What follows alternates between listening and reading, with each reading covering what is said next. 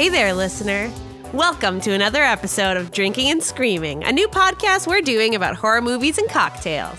I'm Shar. And I'm Kelly. And today we're talking about the 2014 film, It Follows.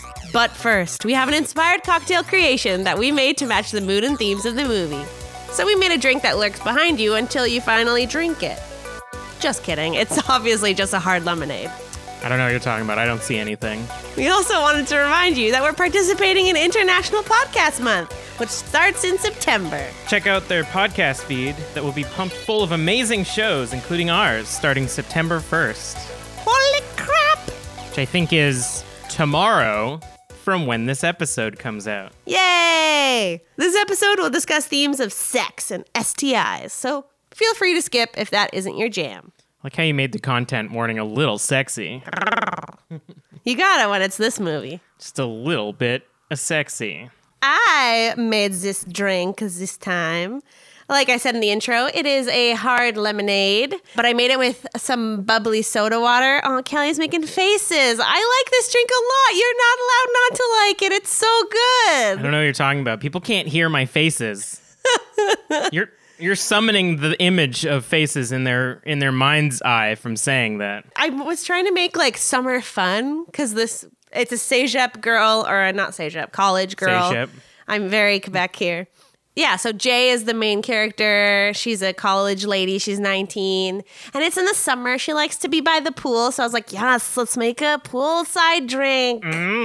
So whether it's a spiked lemonade drink or a romp in the hay that leads to a supernatural being following you forever is up to you. Wait, if I drink this, is a supernatural being going to follow me? Well, you already took your sip, so now I can tell you. I got to strap you to a wheelchair first and then no. let you know all the details. Aw, jeez. Aw, dang. Can you scroll down? I forget what I called it. I think I called it, wait, I remember. Everlasting Lemonade. Like Everlasting Gobstopper? Sure. Is Willy Wonka a horror movie? I would say The first one yes. is pretty creepy. I was trying to say scary and creepy at the same time, which resulted in... It's true. I like the time when they're going down the boat? river. Yeah. Heck yeah. But anyways, so I made this drink. It's got Sons of Vancouver's vodka in it. Otherwise, it's just a nice sparkling lemonade with real fresh lemons and lemon slices on the side. And because this movie is so about lovely sexual encounters and not so lovely sexual encounters, I put the heart-shaped ice cubes in it. Ugh. It's very tart. We've talked about this on the podcast before. We have, it's true. The difference of tart and sour. And now I can't remember what the difference is, but there definitely was a pedantic difference between those two things. I think tart was a variation of sour. Yeah, sour you would give to like a milk, like a bad milk. And then tart is like fruity sourness. And the amount of lemon that you put in this is definitely very tart. And you said that this was like one of our first keto drinks. Yeah. I can taste the like artificialness of the sweetener that you put in it. Yeah. Which I don't know if it's because you put a bit too much of it in here, but it definitely is like overpowering the rest of the drink. Like the Sons of Vancouver vodka, normally when we have it, like it's pretty powerful. Yeah. But not only can I not really taste that this is alcoholic, but the like artificialness of the sweetener is a little... That's the point. You A don't little know. much. You don't know how bad it's going to get you until it gets you. But I use a lemonade flavoring Yeah. just as a sweetener instead of just using like Splenda or whatever. I wonder what it would taste like with just like real simple syrup if it wasn't a keto drink and it actually had just some sugar in it. I'm trying to think back when I had a lemonade stand and we put sugar in it, right? Yeah, Yeah. Okay. I was wondering if I was crazy or not. It's been a while since I've been a kid. that's fair. I think maybe I should have just done a bit less. I didn't want to stir the drink and get rid of the bubbles because I like the spritzer feel it has. Yeah. So I tried to mix everything else beforehand. So I just guesstimated how much of the liquid lemonade stuff to put in. Yeah, that makes sense. So I think I put in a bit too much. But I still really like it. The maybe a bit. lemon overall is so good. I used 2 whole lemons in Wow. these drinks. And then a third lemon I sliced to put the rings on it. It tastes like it could be like a lemon candy. Yeah. Like those like lemon drops. Not the drink, the lemon drop, but Yeah. those the ones that you get at the end of your meals and stuff. Yeah, that's fair. I'm a fan. I think it does exactly what I wanted it to. It's good. I could definitely drink this on the summertime when the living's easy. As we all know, I'm trying to come up with a drink that you don't like. So maybe the next episode I'll make something completely opposite to this. It's true. This is the first time on the main feed that I'm doing one in a while. Even though technically last time we recorded, it was a bonus episode and I made the drink that time too. That's true. And that episode's not coming out for a while. But for those of you who want to know what we're talking about, you got to check out our bonus feed. How do you do that? You got to become a patron. For $10. Or more. Or more. We beg you for money. And what's that URL? Patreon.com/drinkandscreen. Hell yeah. Woo! Do you like how I said URL? Yeah, I did. That's how you pronounce it. Yeah? A lot of people don't realize it's not an acronym or anything. That's just a word. And people think it's an acronym and say URL. I think you're lying to me. Like plebs. I think you're lying. It's URL. Is it really? No. No. Okay.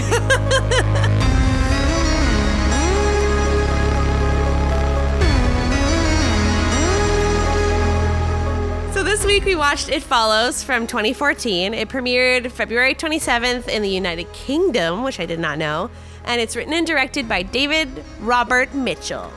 The synopsis that I stole off the internet says, a young woman named Jay is followed by an unknown supernatural force after a sexual encounter. Give me some of that trailer audio. Help.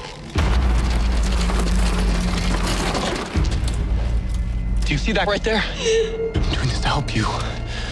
Just so you know it's real. Somebody gave it to me. And I passed it to you. It can look like anyone. But there's only one of it. Oh, their hashtag even has UK in it, which is interesting. That was a pretty good trailer, actually. I like that. I think that was a teaser, wasn't it? It was, yeah. Okay. And it didn't give too much away. Apparently, for the trailer, they had a lot of scenes where the thing was naked, and they had to reshoot them with the people wearing like underwear or shorts or something like that. So that scene was where she first sees someone, and it's naked, and I was waiting for it to show like her in a bra and panties or something like that. But then it wasn't even there. No. It was kind of a misleading trailer because it made it seem like what she's going to see is some horrifying, wriggling mass of a creature or something like that. I mean, what you do see for a lot of the times that you see it is pretty creepy. Yeah, but it's still just a person. I guess it wasn't until he actually says it can be anybody that you kind of get the impression that it's going to be a human thing. But she's like screaming as she's looking into the camera at something and you can't see what it is. So you're like, oh my God, what is she going to see? Yeah. Kelly is the expert on It Follows. Yes, I'm the leading expertologist on It Follows. I have a PhD in this movie. So I'm excited to hear all your thoughts, but I have a question before you go into them. I probably have an answer. When you were doing your fun facts, did you have anything about references to other movies in this movie? I did not. Damn it! Why? Did you have some? I don't, but I feel like there are. I could use some of them. I know where they are in the fact list, but I picked a bunch of different ones. Oh, okay. I'm just curious, because like immediately in the car scene when she's on the date with the guy and they drive out and they're going to have sex, it really made me think of the movie Monster, which isn't really a horror, it's more of a drama. That's fair. And I feel like there were a lot of other references, but I didn't really catch them, but it just had the vibe. And this movie has the like style that I feel like it gave a lot of nods to other films. I think most of the ones that I found were Stephen King, obviously. There was a few George A. Romero ones. The zombie guy, because it's like being followed by stuff and not being able to escape. Also, nobody's going to be able to know this unless they look at the trailer that we looked at, but is it just me or did that font just look like the Law & Order font? Oh, yeah. They even kind of did like the 3D perspective in the background of each letter. It's true. That made it look like the red and blue. Glow. Yeah. Which always just makes me think of word art. You know, when you can make a glow and it's like hot pink or whatever. Big 3D one. Yeah. But yeah, so that was kind of weird. I was like, why are they using the Law & Order font? So, are you ready for some thoughts? Yes, give me some thoughts. So since this is me, my first thought is how much I love the cinematography of this movie. Of course. Why would I expect anything else? It's just so in the scene, if that makes sense. Even like the first shot that we see of this movie is a uncut panning's not the right word, following shot of this girl running out of her house, afraid of something that we can't see. Yeah. And it just follows her out onto the street, back into her house, back out into the car, and then follows the car as it drives away. You want to say car one more time for me? Car? You're so Canadian. It follows that car as it drives away. But that's not like not the only time that it does that. So many scenes are just like the camera just lingers in the scene. Yeah. And it tries to give you as much of the environment as possible so that you can like scope out if you can find the monster. And it even does the like slow zoom in a lot, and it makes you feel like a voyeur a lot. I would have to watch it even clearer because this was a thought that I had at the end of our last viewing. But I think every time that it's doing those shots where it's like really far away and it zooms in, it's on Jay. Yeah. Because it's like we're following her, basically. Yeah, I noticed that especially in the first scene when she's in the pool. Yeah. And then it turns out that the little boys are watching her, like her neighbors, but there's still the feeling of like we're watching her. It's like she's never alone and something's always after her. I like any movie that uses its core concept of horror portrayed through the cinematography. Yeah. It reminded me a bit, we'll probably do this movie, but it reminded me a lot of The Strangers 2, which does very similar things of like the camera is stalking the character because the villain is stalking the character. I want to bump it up because I really want to talk about that movie and put it in season 1. But we got so much other good shit in so season many 1. other things. So it's got to be season 2. You gotta pepper the ones you really want to talk about throughout. We can't just front load everything. Yeah, gotta put some garbage in there. Yeah, garbage like it follows. No, I'm just kidding. But I like when the visual language reflects the lore that you've built within your movie. And this, For sure. It just feels like they knew exactly what they wanted to show and how they wanted to show it. And it doesn't look sloppy at all. On things that I didn't like. You didn't like something about this movie? That it ends. No.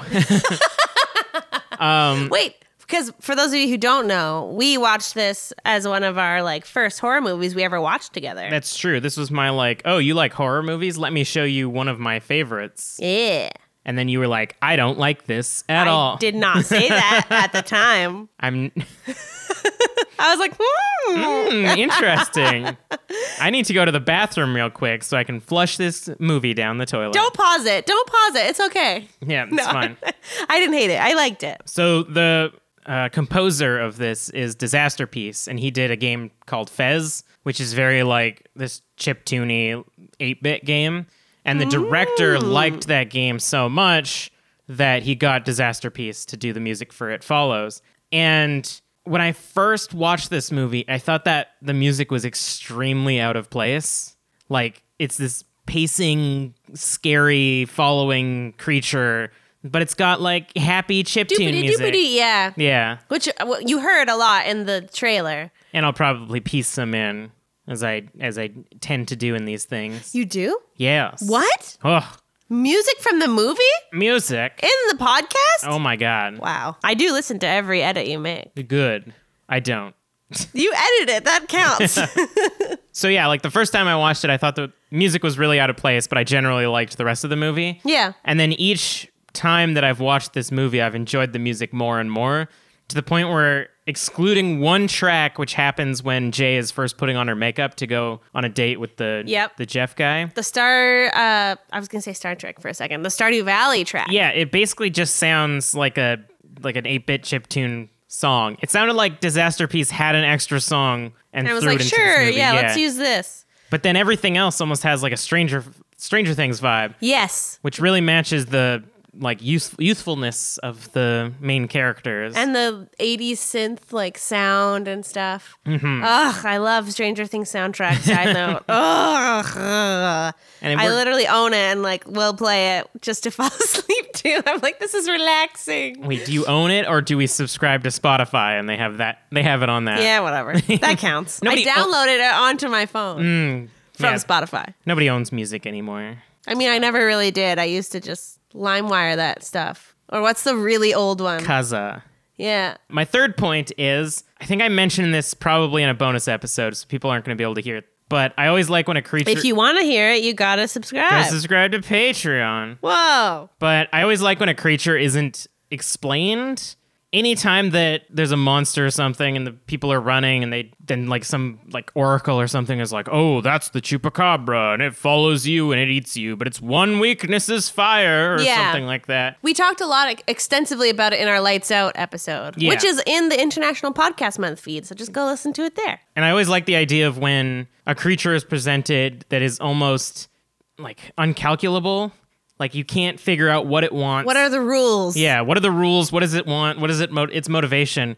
And if it's intended on just like being there and like chasing you or whatever, or doing whatever creatures do, and you never understand why or what it's doing, it's always more terrifying. And as a viewer, the moment that a thing is explained, it becomes infinitely less scary. Yeah. We never actually learn what the entity in this thing is about, like what it wants or what it's actually from or anything like that. It is interesting that as it grabs people to kill them, it like has a sexual encounter with them again. Yeah. But it doesn't actually physically have sex with them again. It like dry humps them. Yeah, the one time we see it actually attacking somebody, it's like rubbing its genitals on top of him. Yeah, but it's clothed. And although sometimes it's not clothed. So if he did catch somebody when it's naked, would it? I doubt the guy would get erect or anything like that, and it would just kind of like still grind That's on true. it. Yeah. And then it like produced this weird like grime or like goo or It something just like looked that. like semen. Yeah, which was probably the intent with that visual. And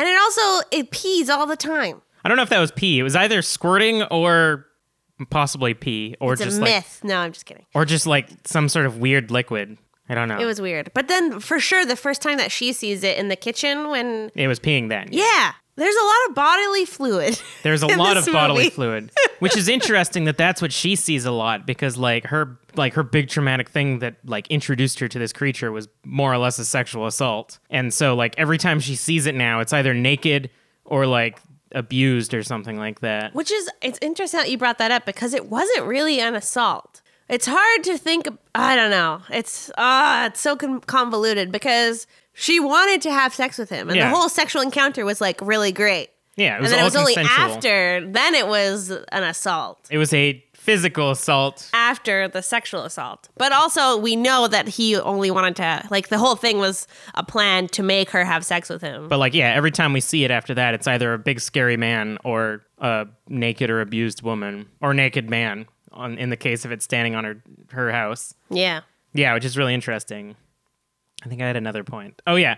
Especially the reason why I like the fact that it's not explained is it does a really good job of like, as you're leaving the theater, you and your friends can be like, oh, here's how I would have combated it. I would have like put it in a tanker and sunk it or something like that. Or I would have flown to Australia and it would never be able to get me. Just discussing like how you would beat it and stuff. It seems to avoid water. There's a big theme of water that I want to dissect when I'm doing my points. And it's interesting. It does eventually get in the pool, but when Kind of falls into the pool. it's true. I have points about this later on. But yeah, if you flew somewhere, like landed on an island, would it just walk underwater like the undead from Pirates of the Caribbean or something like that? Because we know it's not even a physical. Well, it is physical because it can pick things up, And it can be shot and you can put things over top of it. but then it can just become something else. If you threw powder on it and then it changed shape, would the powder disappear? Because you never actually see how it changes shape. Does it just have to be No, like yeah. out of your eyesight and then it like boops? Or do you think like it dissolves into a goop and like rises back up as a different person? I don't know. And I think I don't want to know. I think that's part of it's so creepy by not knowing all of its inner mechanics. And it's also like there are so few rules to it that it doesn't even really have to be based on anything. Like when I first saw this movie, I thought it was maybe like a succubus or a incubus or something like that. Because it's transmitted through sex, and then even when it kills you, it's this huge sexual thing, and it just wants to like either get you aroused or get you really scared before killing you. Which also, I wonder why it chooses what it chooses to look like. Maybe it doesn't have a choice. Because it's usually like family members or people that they've seen before. But sometimes it's not. That's true. Because she always sees like naked people or big men or something like that. But the first time he sees it, it's like a woman in a yellow dress, which is, it seems to blend in or something like that. So maybe he's got some association with a woman with a yellow dress or something like that. Yeah. but he would have recognized her if it was someone he knew. Well, we know that he picked, because when he sees it as the person with the yellow dress on, they're playing the game of like, who would you want to be? Mm-hmm. And then it's weird that he points out, who like, do you want to change places with? And he picked her. So something about that character was stood out or something. Yeah, drawing know. him in. It's interesting. Ugh. I don't know if it's true, but apparently the first time that you see it for realsies when it's walking towards her in the wheelchair, it's the guy's mom, like the same actress who plays his mom later. But then I found varying discussions as to whether or not that's true. Okay. I think it was just like a fan theory or something that someone submitted to IMDb. Because you do see the mom. The mom is what kills. No, not that mom. Jeff's mom. Oh, right. And you do meet her when they find out where Jeff lives, and the mom's like, "Oh yeah, he's here." Whatever. So I feel like it would be easy just to know if it was the same actor. Yeah. Well, there is a list of who played it, That's true. So maybe. so we could like cross and compare. And then someone also thought that when they're in the boathouse and the kid like crawls through the hole Yeah. and screams, someone was like, "Oh my god, that's the same kid that's spying on Jay at the beginning of the movie." And a bunch of people are like, "No, I don't think so." Oh, which is interesting that it reacts in that way. Where it like screamed at her. Yeah, and it seemed to move fast when it was crawling. Yeah, and it always seems emotionless unless it's like getting stopped or whatever. I felt like that was one moment that didn't really. It was like breaking the rules of it, and not in a good way. It was like, we want a jump scare here, kind of. We want a little kid to scream at you. Yeah, and like just be creepy in a different way. When it attacks when it turns into the guy's mom and leaps at him into his room, Yeah. that's still pretty quick too. So it's almost like it could move fast, but it finds walking scarier. I don't know, because it's not that far. Like she reaches out. It reaches out. It does jump. Yeah, but it's just the distance of opening a door. Because the guy, I want to know that character's name so we can't be so vague. Yes, Greg. But then it's only traveling the distance of a door, basically. Because Greg opens the door because his mom is knocking on it. Or someone is knocking on it. Yeah. So imagine that distance in your mind. It's not actually that far. It does do like a jump, but the distance it's traveling isn't that far. I always considered that it was taunting the people, that it got some sort of like energy from making them as scared as possible. Because it does show some speed once in a while, so it probably could sprint if it wanted to. But it would be so much more efficient if it did, but it doesn't. I mean, it doesn't seem to have issues with time. I don't think it's under the clock to try to kill these people as fast as possible. I feel like analyzing it too much is going to make me like not like it more. I like the idea of having the mystery and not knowing why it's doing it. I think the safest bet is that like it's a horror movie, so why not just be like the creature wants to do whatever it is that's the scariest Yeah. to make the horror movie scarier. And because it wants to just scare its Yeah. victims. Exactly. And then my final point is that I only really noticed it this time because I was trying to pick up different things as we were watching the movie. Yeah.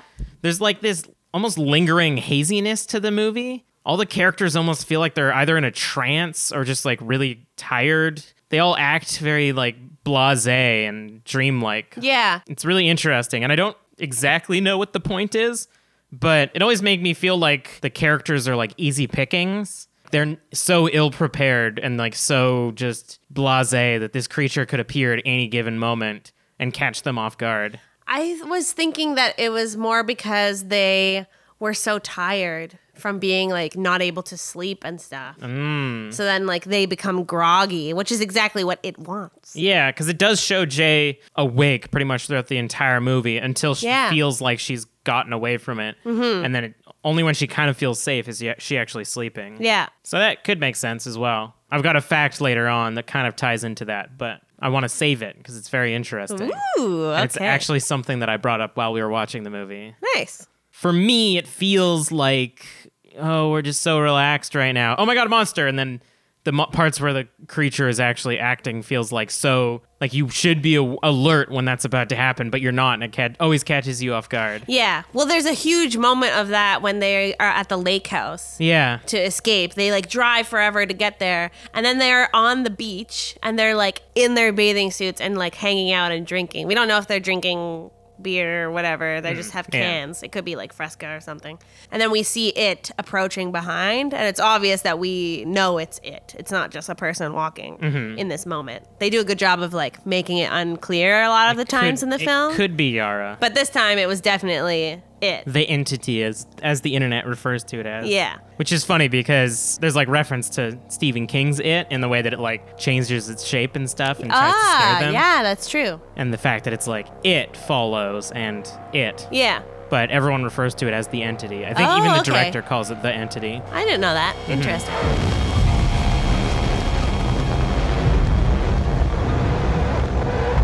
We're going to take a moment to talk about our sponsors and socials. This episode of Drinking and Screaming is brought to you through the generous support of local distillery Sons of Vancouver, who provided us with the vodka used in this week's cocktail.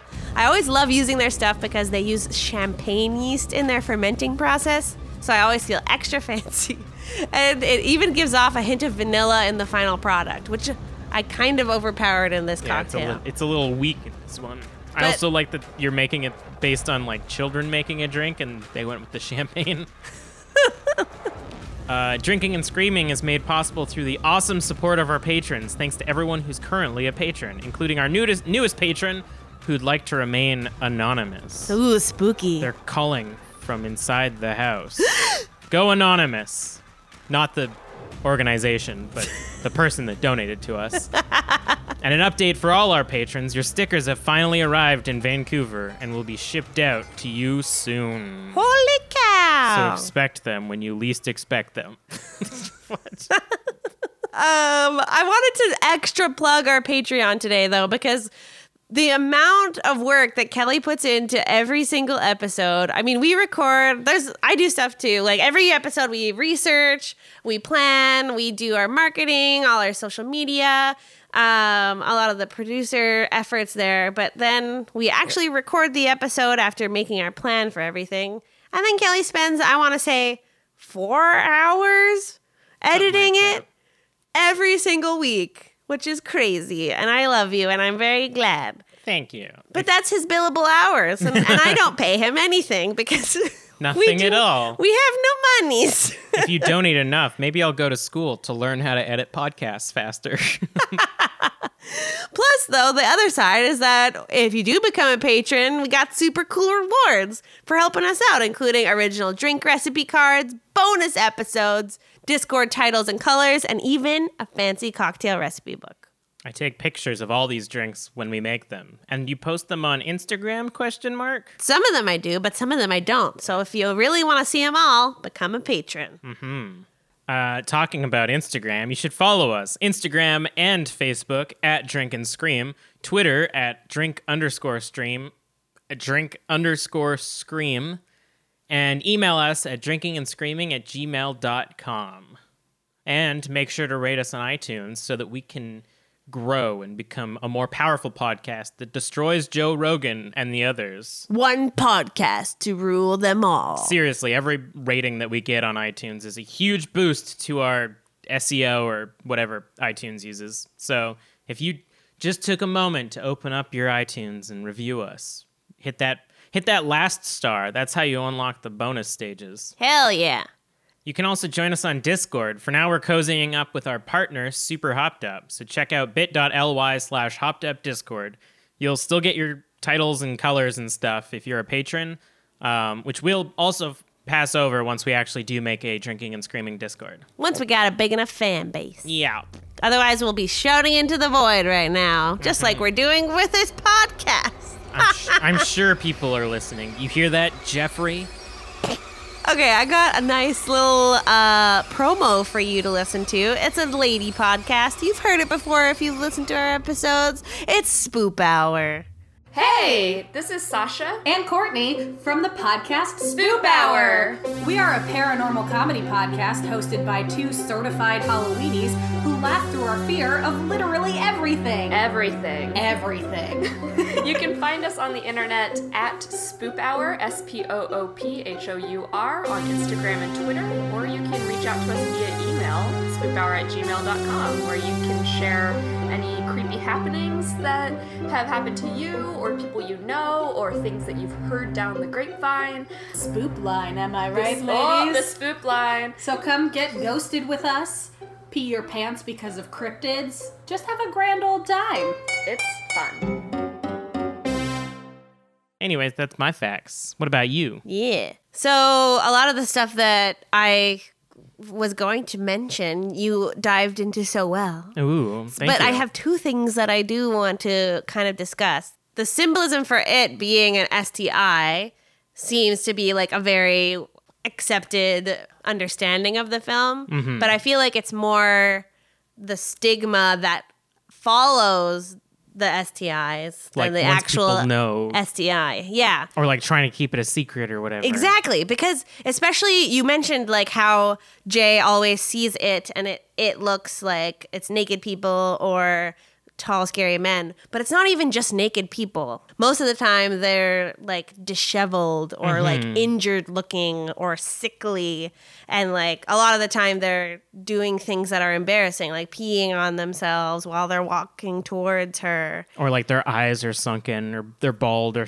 old, or something like Yeah, that. exactly. And it's the grotesqueness of such a disease that's physically actualized through all the bodies that it takes. The worst form of, disease, you know? age. So it's interesting because it kind of shows like you get it from having sex. And Jay had sex for the first time, so she has lost her like innocence or her virginity or whatever. There's huge symbolism of like losing your childhood. Yeah. She's a huge fan of swimming and stuff, and then the pool outside is like her safe haven. Unless you're going to mention this later. I don't know if you are. That's okay. You can talk about it. Okay. And then like every time she wants somewhere safe to be, she's just swimming outside. And then at some point during the movie, it turns out that it like got busted somehow. And it's just like this such a clear symbolic image of her losing her childhood Yeah. and her safety. So that's my last thing, is that water is like so heavily featured in this movie. And it seems like that is a symbol for her innocence, like you Yeah. were saying. But it's not even just the pool. Like as soon as she sees it for the first time or second time in her kitchen, when it's the woman that's like half bra on and peeing in the kitchen. And looks like she was beaten or something. Yeah, it's a terrible visual. But immediately she like runs away up to her bedroom and she asks her friend for a glass of water. Oh, yeah. Which seemed like so out of place to me when I was watching it for the second time. But then it goes to everything else that they do. Every single step they take to be safe again is going to water. Like they go to the lake house. She always likes to hang out in her pool. Then when Greg dies, the pool is broken. And that's when she feels like there's no going back. Like I'm in so much danger. She even swims out to a boat when she is To gonna- try and save herself. Yeah. I found out apparently, what is it? There's something about what she's wearing after that scene where she's like just going to go out to a boat and have sex with a bunch of strange guys. Yeah. That shows that she didn't actually go through with it. And I think it's something about like her t-shirt or something. Maybe it's still dry or something like that. Her hair was wet. Yeah, In the but car. I can't remember what it was. I read something that apparently she didn't actually go through with it. That's why it shows up so quick after that part. I want to know what it specifically is mentioning that is saying that she didn't go through with it. Through with her plan. There, that one. Finally, when Jay sees Greg dying, the motif on her t-shirt, a blonde girl in a ball, is seen clearly. The ball is covered by her hair up until the very moment he dies. She is still wearing the t-shirt later when Paul tries to kiss her, implying that she did not go through with her plan to pass it on to the guys on the boat. Is that what you're talking about? Yeah. I don't know what that means. I don't know what that means either. The ball is covered by her Unless it's hair. like, because the whole fact is about how there's a ball symbolism every time it's about to show up. So maybe the fact that she's wearing the ball symbolism t-shirt means that it's still following her. Oh, okay. So she didn't actually go through with the plan to like get those guys, which is, if that's true, I wonder if it's because she backed out or if a half-naked teenage girl shows up on your boat and says, you need to fuck this. The best decision is to say, no, please, thank you. Yeah. I think I disagree with that. This interpretation. I think she did go through with it. And that the guys just immediately died because they didn't know what was going on. Yeah.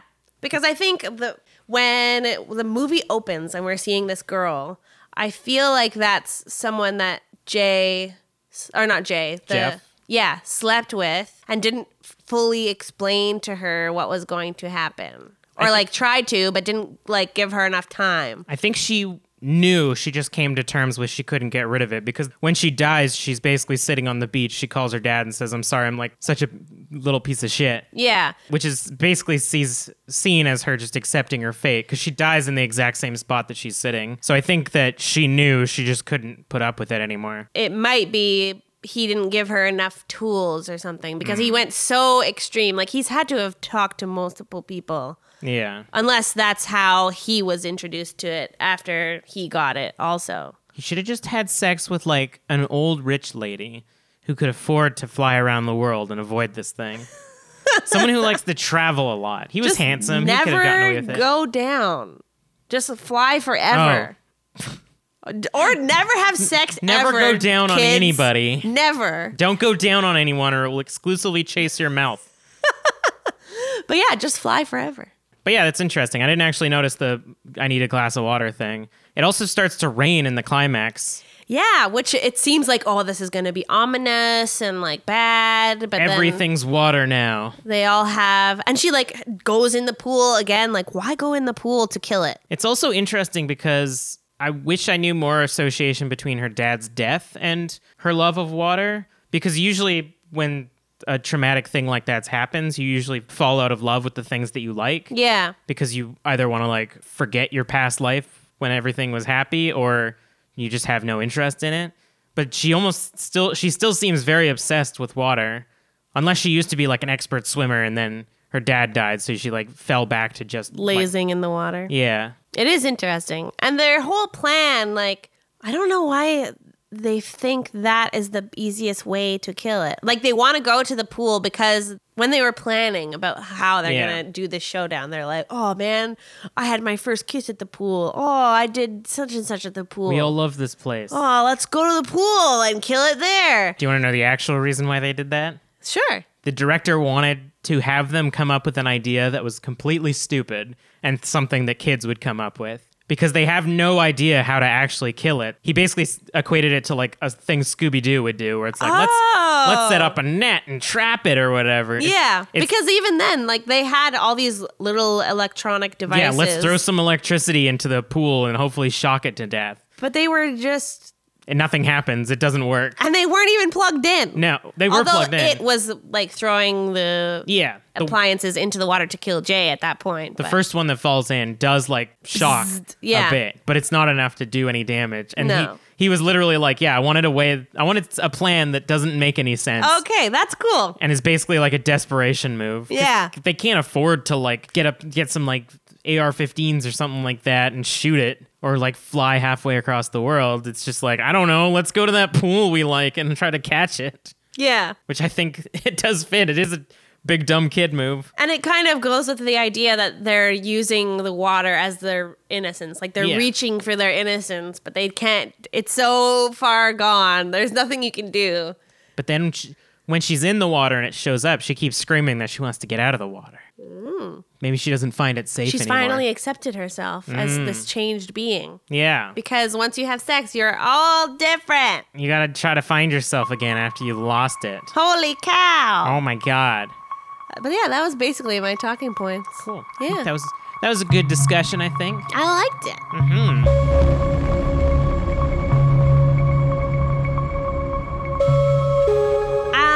I want some fun facts, please. You want some fun facts? I do, please. So anyone just tuning in now, I don't know why you didn't listen to the rest of the episode, but Shar and I have this tradition where every time we watch any sort of movie, we lay in bed and check all the trivia and read them off, and Shar falls asleep after a couple of them. Heck yeah. So we wanted to create this segment to introduce you into our relationship.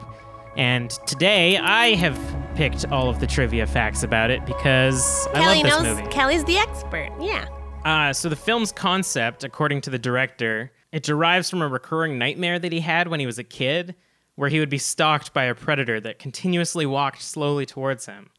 And then later as an adult, he added the sexual aspect of passing on this terrible thing. So he combined like this idea that he had as a kid with like concepts that adults would have. That's cool. Mm-hmm. That is interesting. I like that. It's funny because when you dissected it, you're like, oh, it's based on like STIs and being stalked and stuff like that, which is fair and true. But I like that he just had this nightmare that he used to have as a kid, and he's like, that'd be scary. I'm gonna make Yeah. a movie about that.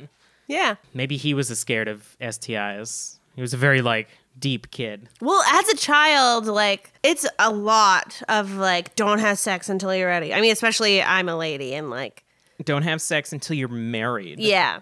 And the idea of like STIs are gonna get you, teen pregnancy, it all gets like very, very heavy on you as a woman child, As a woman child. a female I don't think child. they're called women yet when they're children. Well, you know what I mean? As a young girl, A girl child. a girl child. Yeah, that's fair. I think I was just told to be safe. So yeah, I can see what you're saying.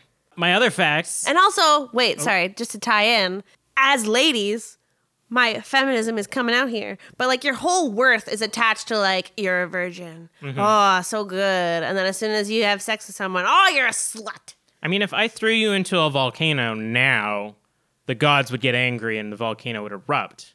But if I threw you in when you were a virgin, then you'd have, use for the gods. What are you talking about? I am a virgin. Okay. We don't have sex. It's true. We're not married yet. Nope. You hear Living that? in sin. You hear that, Jesus? I think you're technically not even allowed to live together until you're married. So,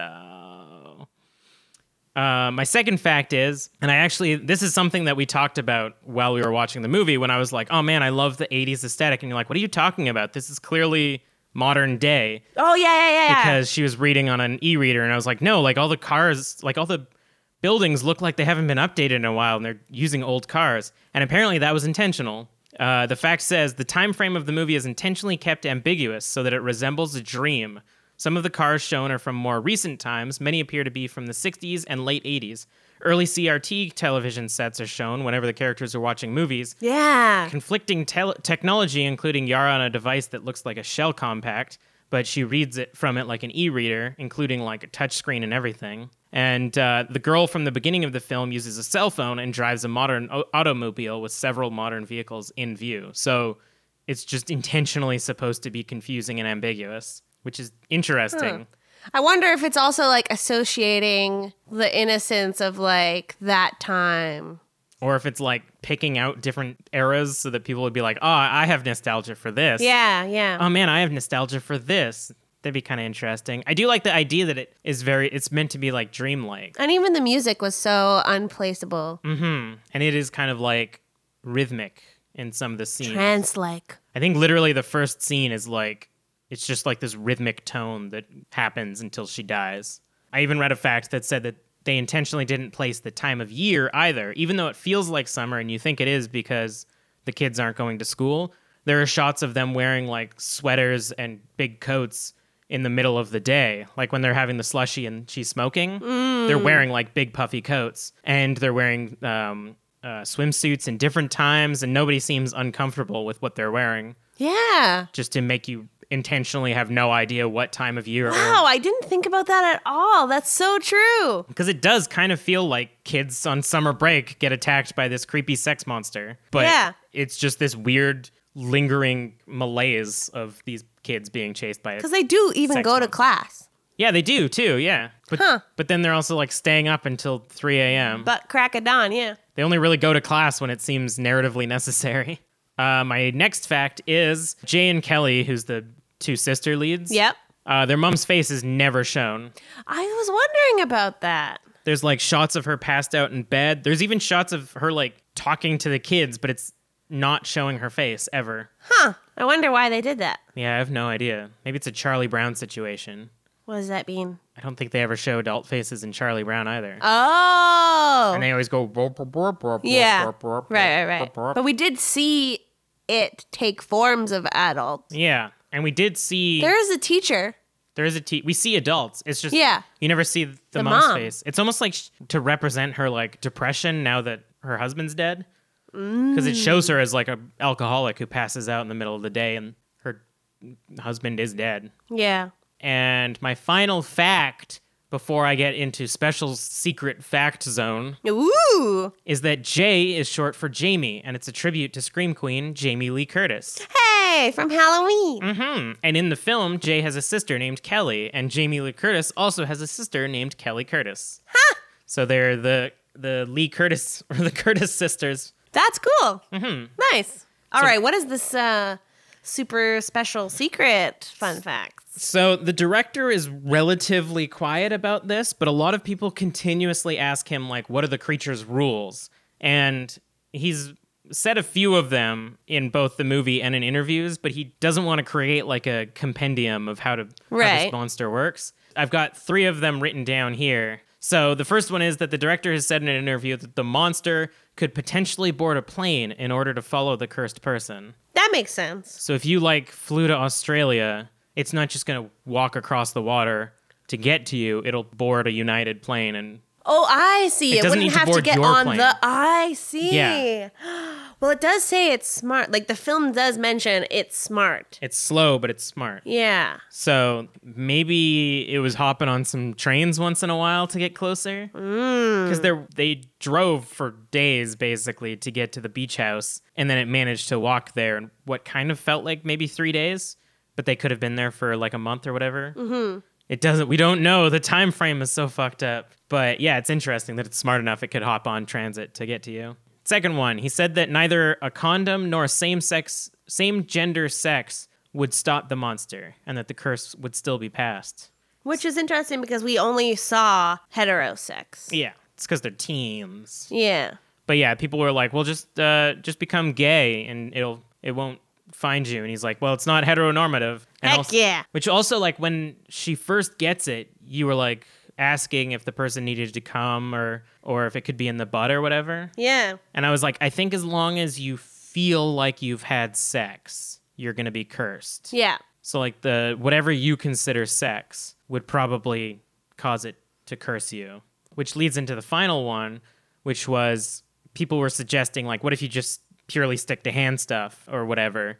He was actually going to have a scene where the kids are basically like moving slowly one step at a time and like checking to see if that passed the curse along. Oh. So they would like touch a boob and be like, did it work? And then they would like do some hand stuff and be like, did it work? But he thought that was stupid and did not include that scene. I feel like that would be too dangerous to try. Yeah. You're just like sitting at the end of the road looking at it, just dry humping and seeing it.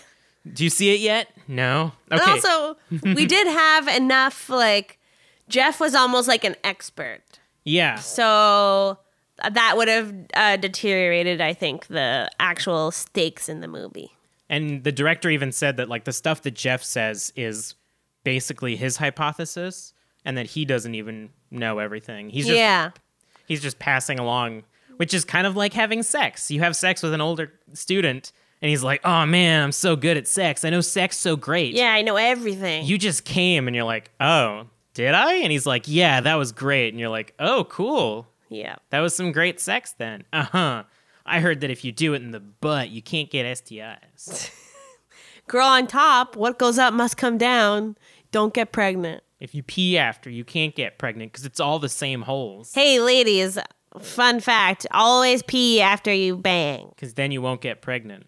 No, because... If you get if you have sex on your period, you also can't get pregnant. That's not true either. Are these all right? No, those are all wrong. But for real, you should pee every time you have sex. Or after. Or during, if that's your thing. If they're but into because you'll get some help with fighting against yeast infections, my dear friends. So do that. Safe sex. But you can't get pregnant unless the girl comes. That's right? No, but I think it's true that does help you actually get pregnant. Because the muscles contracting will help the sperms go all the way in. You ready for some final thoughts? Yes, please save me from this hell that I've created. All right. I'm really glad that we got to watch this again for the podcast. I mean, I was the one that put it on the list, but I put it on the list because I knew how much you love it and how much you want to talk about it. And I associate with you, so I'm happy that you introduced it to me back in the day and that you got to introduce it to all our listeners. I definitely feel like I liked it a lot more this time watching it, which I think is partly because I've seen a lot more horror and I've fallen in love with the genre more, and I think my tastes have evolved, but also because you get so much more out of watching it again, knowing the story. It's really worth a second watch. Yeah, especially in the early parts where you don't even see it. Yeah, there's so many more layers for you to uncover. And Jeff's like weird insanity kind of makes a bit more sense when you know what it is that's chasing him. Yeah. It is yeah, also, I'm glad I watched it. It also uses a lot of good horror tropes, which I think like if you are a huge fan of the genre, you notice a lot more. So I'm glad that you liked it better now that you're so abreast on the horror tropes. Yeah. Also, What's your fun fact or final thought? So I've seen this movie like maybe 4 times now. Half also when I was passed out in a bathroom and I could hear it through the door. Wow. Yeah. And I'm not going to go with like the cliche of like, I noticed something different each time. Because that's what I said. Yeah. I think at this point I understand, or I've seen everything in the movie and I'll be able to pinpoint all of the aspects of it. But I do have a different appreciation for it each time. And my final thought of it is that it's just a really solid, tight horror experience. And I'm pretty sure it's going to be a horror classic for the rest of time. I do find it interesting they have 2 different versions of the cover. Have you seen the cover art for this film? I've seen the one of her in the wheelchair. So maybe there's 3 then. There's the wheelchair one. There's also the car. Oh, yeah, I've seen that one too. And it follows on top. But then there's the other one that's like completely different. And it's a cartoon. It's very slasher-esque, like Friday the 13th. You just see a rear view mirror of a car and you see Jay's eyes there looking scared. And It Follows is written in red and in like a very slasher-esque, like 80s trope. I think you can find it if you go on their Wikipedia. Oh, wow. Yeah, it's like classic. It's even got the off yellow or the whitish yellow edges to it. Yeah, and the drawing style, it's very, very cool. It's very 80s. Mm-hmm. So I think it really was going for that homage, which I liked. Every cover, even, you can't pinpoint what time it's from. It's just supposed to be all dreamlike. I like the cover that emphasizes it, so you're like, oh man, I love It. Follows? Oh. Well, that's been It Follows, a movie about innocence lost, confidence gained, and scary tall people. Like me. Yeah. Oh my God, you're different now. Next week, we'll be watching the Alfred Hitchcock classic, Psycho. Psycho? Holy crap! Psycho? And remember, always scream responsibly. Ah!